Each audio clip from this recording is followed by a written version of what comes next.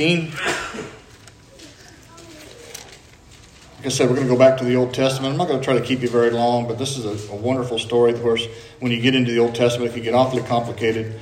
And this is a story about dealing with life. In 1 Kings chapter 19, we meet up with Elijah. We had talked a little bit in the previous weeks about a King Ahab. What I didn't mention to you,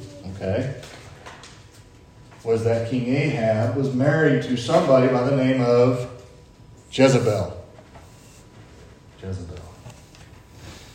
Jezebel was officially really in charge. The man's supposed to be in charge. The king is supposed to be in charge in this situation, but his wife was very influential. She was an evil person, and she was in charge. So in verse 1 of 1 Kings chapter 19, it says this: When Ahab got home, he told Jezebel everything Elijah had done, including the way he had killed all the prophets of Baal. So Jezebel sent this message to Elijah: May the gods strike me and even kill me if by this time tomorrow I have not killed you, just as you killed them.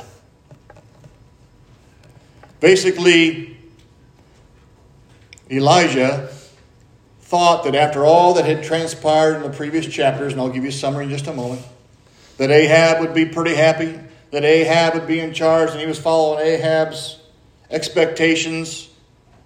But no, Jezebel had other plans. She was running the roost. And she threatened to kill Elijah. And just like that, Elijah got discouraged. Elijah got depressed. Elijah got, in this case, even suicidal. Yet 24 hours prior, he had just witnessed one of the greatest miracles God had ever done. It happens that fast. The slippery slope of discouragement. The slippery slope of the battlefield of the mind. The slippery slope of going from this state of happiness to very quickly sliding into, in his case, hopelessness. Chapter 18, what we saw, do you remember the story when all the prophets of Baal, the evil ones, those who are not of God, Elijah said, let's get some bulls and we'll sacrifice them. You call upon your gods and I'll call upon my God. So they called upon their gods and the fires wouldn't light. And Elijah even made fun of them and said, perhaps your God is going to the bathroom. I'm not kidding. He says, perhaps your God is relieving himself. Perhaps your God is busy. So then when it became Elijah's turn to put the bull on the altar, he said, hey, listen, I want you to throw some water on it. In fact, they did that 3 times. In fact, they filled the whole trench with water. It was completely soaked. And then all of a sudden it just erupted in flames and all of the bull was consumed. And the pleasing aroma to God. And then later on, all of the prophets that were the evil ones were killed by Elijah and his men. What an amazing act. What a horrible act, right? But it was an amazing act. So when Ahab got home, he told his wife everything that happened. So Jezebel basically said, that's fine. If not by this time tomorrow, she said, I'm going to have Elijah's head. I want him dead. That was enough for Elijah to get into this whirlwind of concern. I wrote down a couple of things here. I want you won't be able to see it, but they are important. Find my notes. There they are. There's something that we deal with, every one of us. We all have a spiritual side. We all have a soul. And we all have a physical side. And sometimes when we're physically struggling with something, our soul also struggles with something. When I say soul, I mean emotions. Think of it that way. So I'm physically exhausted. Therefore, I feel, or my soul feels exhausted. It doesn't feel like worshiping, and it affects my spirit. Or sometimes perhaps I'm in a bad place with God. I've done something, I feel guilty because now my emotions are impacted and I feel bad. Physically, I feel bad. Or, you find yourself in the morning, you wake up and I just physically can't get out of bed. Therefore, I don't want to pray. Therefore, my spirit suffers and my emotions suffer. And you end up in this terrible cycle. This terrible cycle of depression, which can lead to despair, which can lead to hopelessness. And in the case of Elijah, he even said, I don't even want to be here anymore. Hopefully none of us are in that spot. But what we learn from this story is amazing, in that we get into some of the depths of God's intuition and his mind, like we don't see sometimes in the New Testament. In the New Testament, we're told to love everybody and put your faith and trust in Jesus, and that is absolutely true. Easy enough to preach on, but it's so refreshing to go to the Old Testament and see how the people actually experience these things, because you and I are not just sitting in church every Sunday. We're actually experiencing the realities of life, the ups and the downs. The ups and the downs. And in this case here with Elijah, the point is he went from being really high and walking with God in a matter of 24 hours. Bam, he's down here going, what is wrong? So the first thing I want you to understand, Christian, is that Christians can have spiritual crises. Christians can have struggles of the soul. Christians cannot always feel so good sometimes. And just because you're in that state doesn't mean that somehow God is not with you. It doesn't mean you've lost your salvation. It doesn't mean that you're not right with God. Elijah was absolutely right with God. And all of a sudden he finds himself literally, listen, this is what he says. We'll continue reading. Elijah was afraid. I'm in verse 3. He fled for his life. He went to Beersheba in a town in Judah, and he left his servant there. Then he went on alone into the wilderness. Listen, he was alone, traveling all day. Finally, he sat down under a solitary broom tree, or a juniper tree, your translation may say, and he prayed that he might die. What? Come on. You just witnessed a miracle. Like, what? Why?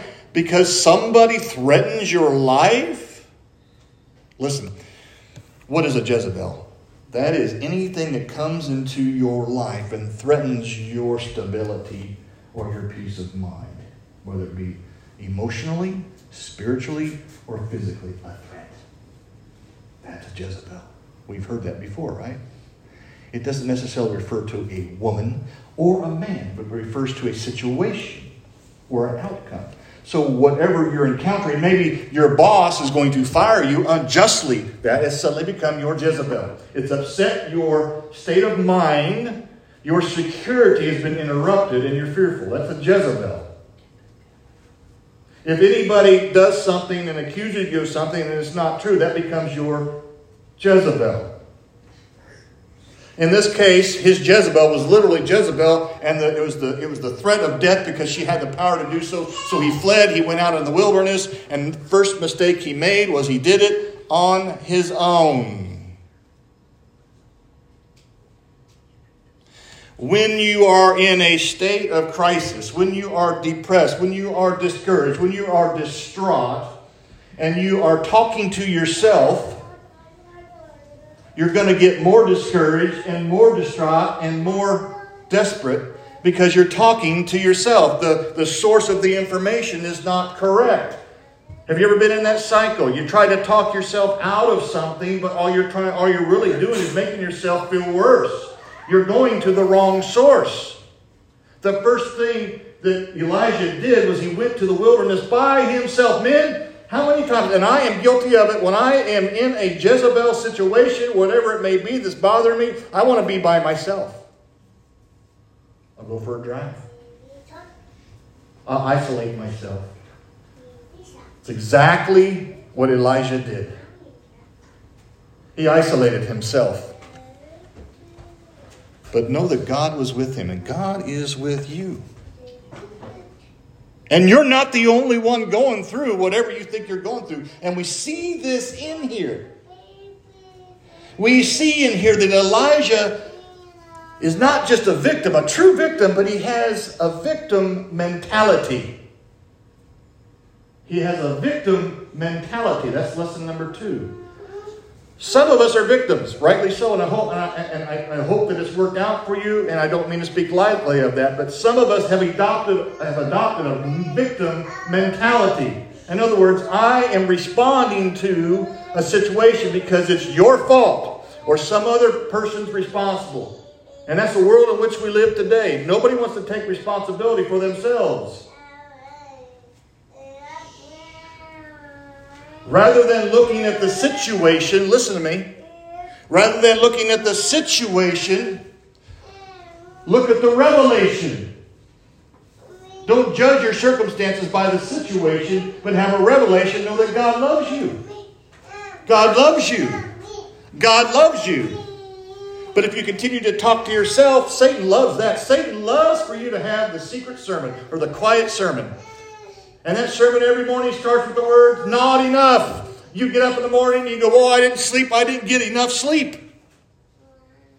I didn't get enough. I got more bills at the end of the month than I got money because I don't make enough money. I didn't get enough. The quiet sermon that Satan speaks to us every single day is not enough. You don't have enough. You're not good enough. You don't look good enough. You don't present well enough. There's always something, and if that is the person you're trying to use to lift you up, you're forever going to fail. Because Satan is Satan. And you can say all day long, well, I'm this way because Satan's that way and the world is evil. I got news for you. Satan ain't changing. The world isn't changing. That is a victim mentality. You got to change. You got to take responsibility for your thought life, your emotions, and your spiritual walk with God. But God offers us help in 3 different ways in this story. He gives us an angel. In Hebrews 1 verse 14 tells us every one of us has a ministering spirit, an angel. What does an angel do? An angel is to do the supernatural thing for you through God. All of us have an angel. You can't see him, but you got one. And his role is to administer you in a supernatural way God's presence in your life. Hebrews chapter 1 verse 14. Check it out. Ministering spirits, every single one of us.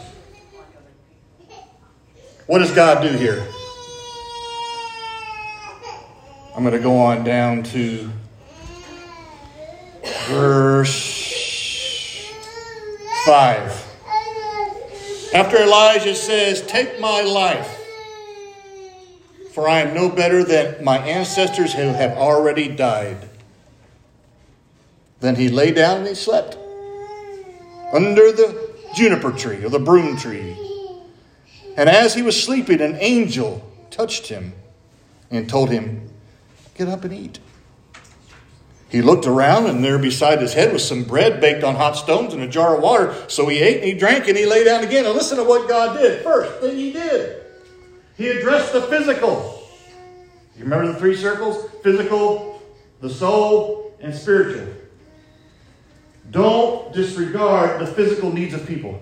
It doesn't do any good when somebody's hungry or hangry. You ever been so hungry you get angry? Your mood changes. The chemicals in your brain change. And you literally are a different person. Julie and I experience that all the time. We joke about it all the time. So I'm hangry right now. I need some protein. Right? We talk about that all the time. When I'm shaking, my blood sugar is getting low. Don't ignore the physical aspect. And God didn't. The first thing he did was he met the physical need. Elijah was hungry. And when you're hungry, it affects your way you feel, your soul. And when your soul is affected, it affects you spiritually. Do you hear what I'm saying, congregation? Don't ignore the physical. You got to take care of each other. That's a big part of the reason the church even exists. Is we come together to take care of each other's needs. Physically, spiritually, and emotionally. That's a big reason for the church to even exist. Yeah, you don't have to go to church to be a Christian, absolutely, but you're really missing out. You're missing out on the opportunity to be taken care of physically, spiritually, emotionally. God doesn't ignore the physical. So he sent an angel. He sent an angel. So he got up and he drank. And listen to this. But the Lord said to him, after Elijah had eaten, he says to him, as he's laying under the fig tree, or under the juniper tree, God says to Elijah, what are you doing here? Now, come on. Listen, you know God is sovereign. You don't catch God by surprise. God knows why Elijah's there. Why did he ask Elijah the question? So Elijah could hear himself say why he was there. What God is trying to do, listen, what God is trying to do is to get Elijah to speak directly to him. To try to get Elijah to stop talking to himself in that endless cycle of sin, that endless cycle of dejection, that endless cycle of discouragement. He says, I want you to bring your problem to me. Elijah, why are you here? And actually, I'm going to skip over all these, but he asked him 2 different times, Elijah, why are you here? Matter of fact, he feeds him and he has strength for 40 days and 40 nights. And Elijah goes to a cave to hide. And again, while he's up in the cave, God feeds him. And he says to Elijah again, why are you here? He's trying to get Elijah to talk to him. When you have a problem, when you are discouraged, when you are distraught, when you're depressed, when you're all of those things, the hardest thing to do is to go to the mountain where God is, which is where Elijah went. And it took him a long trek and a long journey to get there. But you got to go there. God says, you need to come to me. You need to come to me and tell me your problems. Don't talk about it amongst your friends. Don't talk about it amongst yourself. He said, because then you're only going to get more discouraged. You're only going to continue to talk yourself out of it. You ever heard people say you can literally make yourself sick? Absolutely you can. You want to be sick, you can be sick. I remember a guy I used to work with years ago. He was such a hypochondriac. He was such a nervous person that if you said to him, hey, Don, you don't look well today. Really? And then we get 4 or 5 other people who go, Don, you don't look so well. And every time, before the end of the day, he would go home sick. You can believe what you want to believe. So, to wrap this up, to continue, God says, why are you here, Elijah? And here's what Elijah says. Elijah says in verse 10, I have zealously served the Lord, God Almighty, but the people of Israel have broken their covenant with you. They've torn down your altars. They've killed every one of your prophets. I am the only one left, and now they're trying to kill me too. It's a pity party Elijah's having. Pity. He has a victim mentality. In this story, as we continue, you're going to find out God shows him that he's got a victim mentality. Because a second time, that was in verse 10, back down in verse 14 is the exact same. If you take verse 10 and verse 14, put them on top of each other, they say the exact same thing. He says, I've zealously served you. I'm the only one left. And now they're trying to kill me too. Victim mentality. God shows him. He says, listen, on down here, there are 7,000 people in the city that are just like you. I bet you didn't know that. Whatever you are going through feels like, in some cases, you're the only one. No, you're not. No, you're not. You're not the only one. And some Christians live that all high, mighty life, right? And they've done a disservice to the church sometimes. I am better. I give more money. I sing better. I preach better. I go to church regularly. I do all these things. I'm the only one. No, you're not. No, you're not. There's a lot of people across the world that go to church regularly, that pray regularly, that tithe regularly, that do all these things, and bad stuff still happens to them. You're not the only one. Quit having a pity party. Quit having a victim mentality. Change your attitude. Just because something bad happens to you doesn't mean it's because you're a bad person. It doesn't mean it's because God's not there. It doesn't mean any of that. It's just we live in a fallen world. We live in a fallen world. And if you're waiting for the world to change, you're going to be waiting a long time. You got to change. You and I have to change. If you want to live a happy, prosperous life, I know that's not the prosperity gospel by any stretch. You want to live a happy, content life, then you got to make that choice. You got to make that choice. I can't tell you how many times I've been in a foul mood, but I turn on a particular song. It's not necessarily a Christian song, but it gets me going. I feel good now because the emotions react, and then all of a sudden physically I feel good. Then all of a sudden I find myself praying. Then all of a sudden I feel physically good. And then all of a sudden I feel good, and then I look good, and I spiritually good. It's just a cycle. God says, start with me. When you're down and out, start with me. Make your trip, come to me. I know it's the last place you want to go. People say, oh, I've sinned. God doesn't want to be near me. God has no idea how bad a person I am. Yeah, he does. Yeah, he does. And when you commit that, whatever that egregious sin is, God says, come to me. Because if you're going to talk to yourself about it, you're going to have a bad discussion. It's going to be a bad day. You're going to make it sound much worse than what it is, and you're going to feel bad about it. Because you're going to talk yourself into just exactly how bad you are.